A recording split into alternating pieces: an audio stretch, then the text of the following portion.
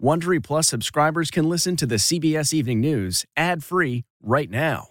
Join Wondery Plus in the Wondery app or on Apple Podcasts. This spring, if you'd rather spend time enjoying your lawn instead of trying to keep it alive, there's good news. True Green is the easiest and most affordable way to get a beautiful lawn. All you have to do is water and mow, and they'll do the rest. Weed control, fertilization, aeration, and even some things you might not even think of. They'll do all of it, while you can do literally anything else. With True Green, you can have your lawn looking as good as a putting green. That's not hyperbole. True Green is the official lawn care treatment provider of the PGA Tour. True Green offers a satisfaction guarantee, and they have a verified best price promise, which guarantees you the lowest price with no compromise on quality. You do you. Let True Green do your lawn care. Visit truegreen.com to get the best lawn at the best price with the best people guaranteed.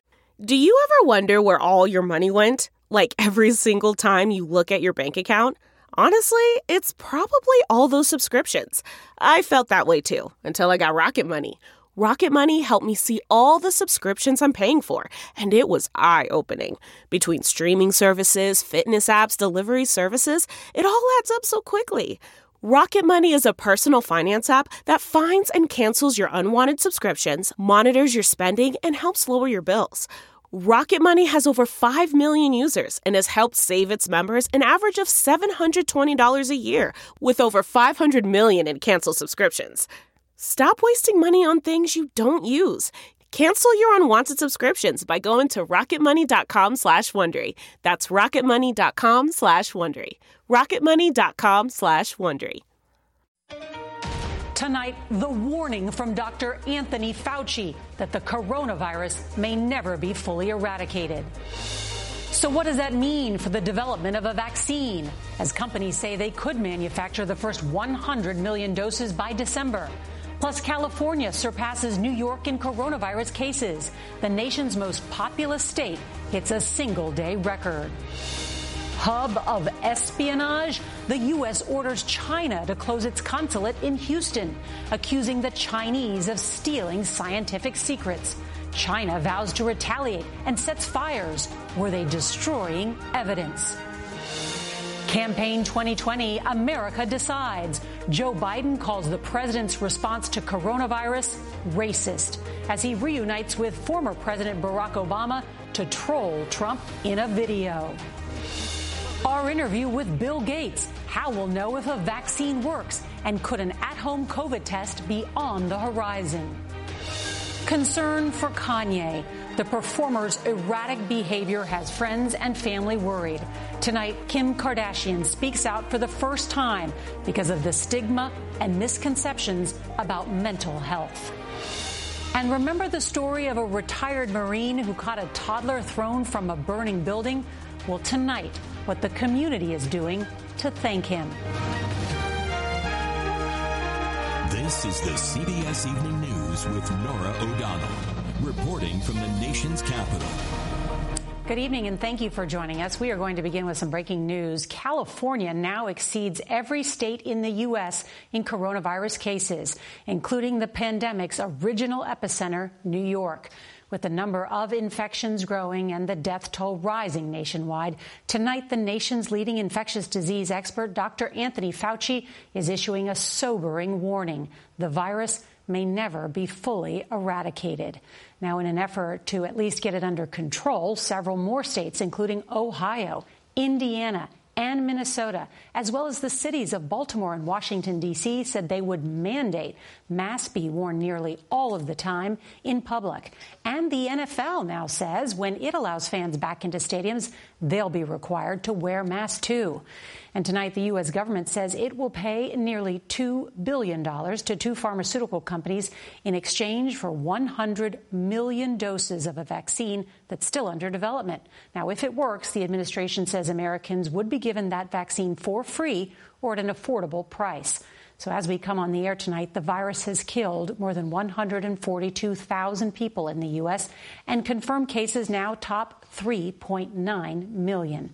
That's more than 1 out of every 4 cases in the world. There's a lot of reporting to get to tonight, and our team of correspondents is standing by to cover it all. CBS's Manuel Bojorquez is going to lead us off tonight from Miami. Good evening, Manny. Good evening, Norah. 10 hospitals here in Miami-Dade County report having one or no adult ICU beds available. Given the situation in the state, late this afternoon, the governor appeared to soften his stance on forcing all schools to reopen next month. If a school district needs to delay the school year for a few weeks so that everything will be in good shape, have at it. Governor Ron DeSantis' change of heart on schools comes amid renewed urgency over Florida's hospitals. The governor says emergency managers are in the process of deploying up to 1,400 relief nurses around the state. Deaths, which initially lagged behind new cases, have now soared. Yet more families are in mourning. 19-year-old college student Jordan Bird, who was diabetic, died in Tallahassee. I miss him. He was just a gentle giant. California surpassed New York as the state with the most cases since the pandemic began, more than 400,000. In parts of Texas, like the Rio Grande Valley's Hidalgo County, Dr. Ivan Melendez says the situation continues to worsen. Can you even get new patients into the ICUs there? If someone dies, we get a bed. If someone dies, other than that, what happens to a new patient? Very difficult. You have to creatively find other place to put this patient. The county had its deadliest single day yesterday, 49 people. CBS News has learned an internal CDC memo indicates nationwide cases in children are rising too, near the level of cases of patients 65 or older. Today, Dr. Anthony Fauci warned the virus may never disappear. I think we ultimately will get control of it. I don't really see us eradicating it. Across the country, the debate over wearing masks continues. I don't need to wear a mask for them to be safe. But today, Ohio, Indiana, and Minnesota, as well as Washington, D.C. and Baltimore, enacted mask orders. The Home Depot joined the list of retailers requiring customers to wear them. The NFL announced it will require them of fans, too, if the games are played at all. On the vaccine front, the government announced today a contract worth nearly $2 billion with two companies, including Pfizer, to provide 600 million doses. The companies have said that if their vaccine is proven safe and efficient, 100 million of those doses could be available by December. Norah? Manuel Bojorquez, thank you. Tonight, China is vowing to retaliate after the U.S. accused the country of hacking into companies doing coronavirus vaccine research and ordered its consulate in Houston to close. Now, this is a significant escalation in a growing conflict between the world's two largest economies, all made worse by the pandemic.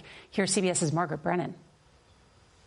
Plumes of smoke tipped off firefighters that something was amiss at China's Houston consulate. When attempting to make entry, they were denied access to the facility. These images, which have not been verified, show people burning documents, a common practice when a diplomatic post is quickly abandoned. U.S. officials claim that Houston was a hub for espionage and that China recently escalated its theft of intellectual property from U.S. institutions. Hours earlier, the State Department ordered China's ambassador to shut down the Texas outpost by Friday. Secretary of State Mike Pompeo. We are setting out clear expectations for how the Chinese Communist Party is going to behave. And when they don't, we're going to take actions that protect the American people, protect our security, our national security, and also protect our economy and jobs. An outraged Beijing threatened there may be consequences for expelling dozens of its diplomats. Tensions with Beijing have escalated since the pandemic began. Kung flu. It's a nasty, horrible disease that should have never been allowed to escape China. And President Trump's long-promised trade deal has stalled. I'm not interested right now in talking to China. China claims it is all unfair stigmatizing for political reasons.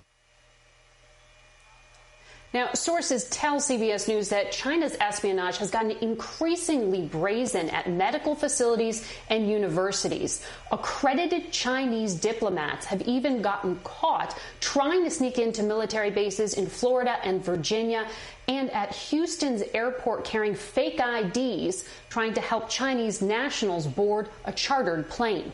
Norah? Margaret, thank you. Now to a wave of violence sweeping many of the country's major cities. 15 people were shot outside of a funeral in Chicago Tuesday night, one of a series of dangerous drive-by shootings there, and elsewhere fueled by gang violence. Here's CBS's Jeff Pegues. Today, Chicago's top cop made a plea for the violence to stop. Put your guns down. And we got 3 people shot inside the funeral home. Tuesday's shooting attributed to feuds between the city's 117,000 gang members and combinations of drugs and guns. There has been a 50% increase in the number of shooting victims in Chicago compared to last year. In New York City, more than 77%. Atlanta, 31%. Among the victims there, 8-year-old Sequoia Turner. What are your thoughts about this senseless violence? I can't even gather my thoughts. I just feel like it could have been prevented. The spike in crime comes as police across the country face daily protests calling for reform. In New York City, that meant disbanding a plainclothes anti-crime unit often accused of being overly aggressive. We need to have precision policing. Eric Adams, who is Brooklyn, New York's borough president and a former cop, says that move was premature. You think that was a mistake? The dismantling was smart, but you need to rebuild after the dismantling. Leaving the question, how do you police communities which need police protection the most? Jeff Pegues, CBS News, Washington. Citing that increase of violence in American cities, President Trump used a briefing on the coronavirus tonight to justify sending federal forces onto the streets of Portland and said he is sending others into Chicago. CBS's Weijia Zhang is at the White House tonight. Weijia? Norah, for the second night, President Trump held a coronavirus briefing alone, ignoring criticism that he should let the health experts do the talking. Late this evening, the mayor of Chicago said the president has already failed in responding to the pandemic and claimed he's diverting attention away by interfering in her city. Thank you very much. President Trump announced the administration is sending hundreds of federal agents to Chicago to curb violence as part of a new anti-crime initiative called Operation Legend. This rampage of violence shocks the conscience of our nation, and we will not stand by and watch it happen. Chicago Mayor Lori Lightfoot has said she won't let federal troops terrorize her city. That's what we call tyranny and dictatorship, and we are not having it in Chicago. The move follows more than 100 federal officers decked out in camouflage storming Portland, Oregon. The Department of Homeland Security has also sent over 200 agents to Kansas City, 35 to Albuquerque, and plans to send more in the weeks ahead.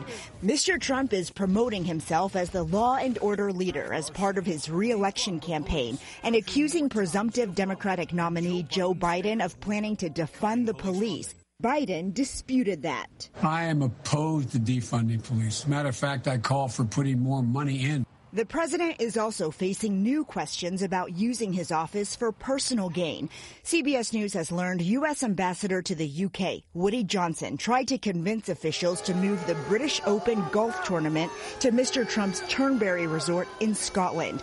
Johnson, a billionaire and co-owner of the New York Jets, was also investigated by the State Department watchdog for making racist and sexist remarks, which made embassy staff members uncomfortable. Tonight, President Trump said he never spoke to Ambassador Johnson about moving the British Open to the Turnberry Resort. For his part, Johnson said in a statement he's always followed the ethical rules and requirements of his office and called those claims he made insensitive remarks false. Norah? Weijia Zhang, thank you. Joe Biden and former President Obama met face-to-face for the first time in months to team up on a new campaign video where they take turns hitting President Trump on his response to the pandemic. This as Biden unleashes his most direct attack yet on Mr. Trump's character. Here's CBS's Ed O'Keefe. Joe Biden tonight calling out Mr. Trump as the country's first racist president. We have racists, and they've existed. They've tried to get elected president. He's the first one that has. That's what he told a worker who expressed concern that the president blames China for the coronavirus pandemic. Meanwhile, Biden and his former boss reunited in a pandemic-style campaign video with masks, social distancing, and criticism of the current president. This guy has generated a sense out there that people are waking up to, that he ran by deliberately dividing people from the moment he came down that escalator. Former President Barack Obama heaped praise on his former number 2. You are going to be able to reassemble the kind of government that cares about people and brings people together.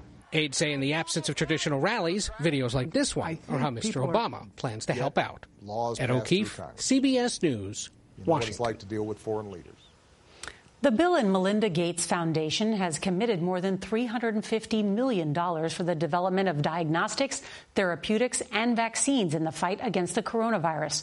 Earlier today, I asked Bill Gates what he makes of the results coming out from those early vaccine trials. We don't know if these vaccines will work. We don't know if they'll work to avoid deaths. We don't know if they'll work to avoid transmission.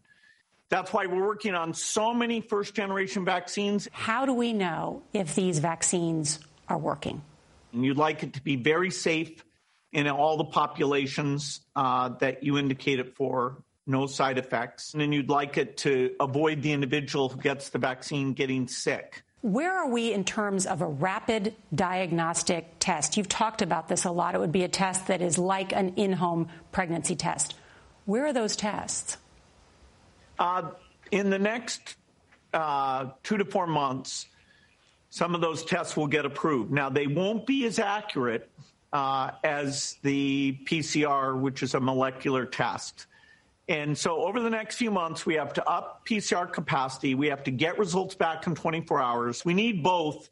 And the lag times that we have today are completely unacceptable. It's making most of our tests pretty much worthless. The president said just this weekend that the U.S. has the lowest mortality rate in the world. Is that factually correct?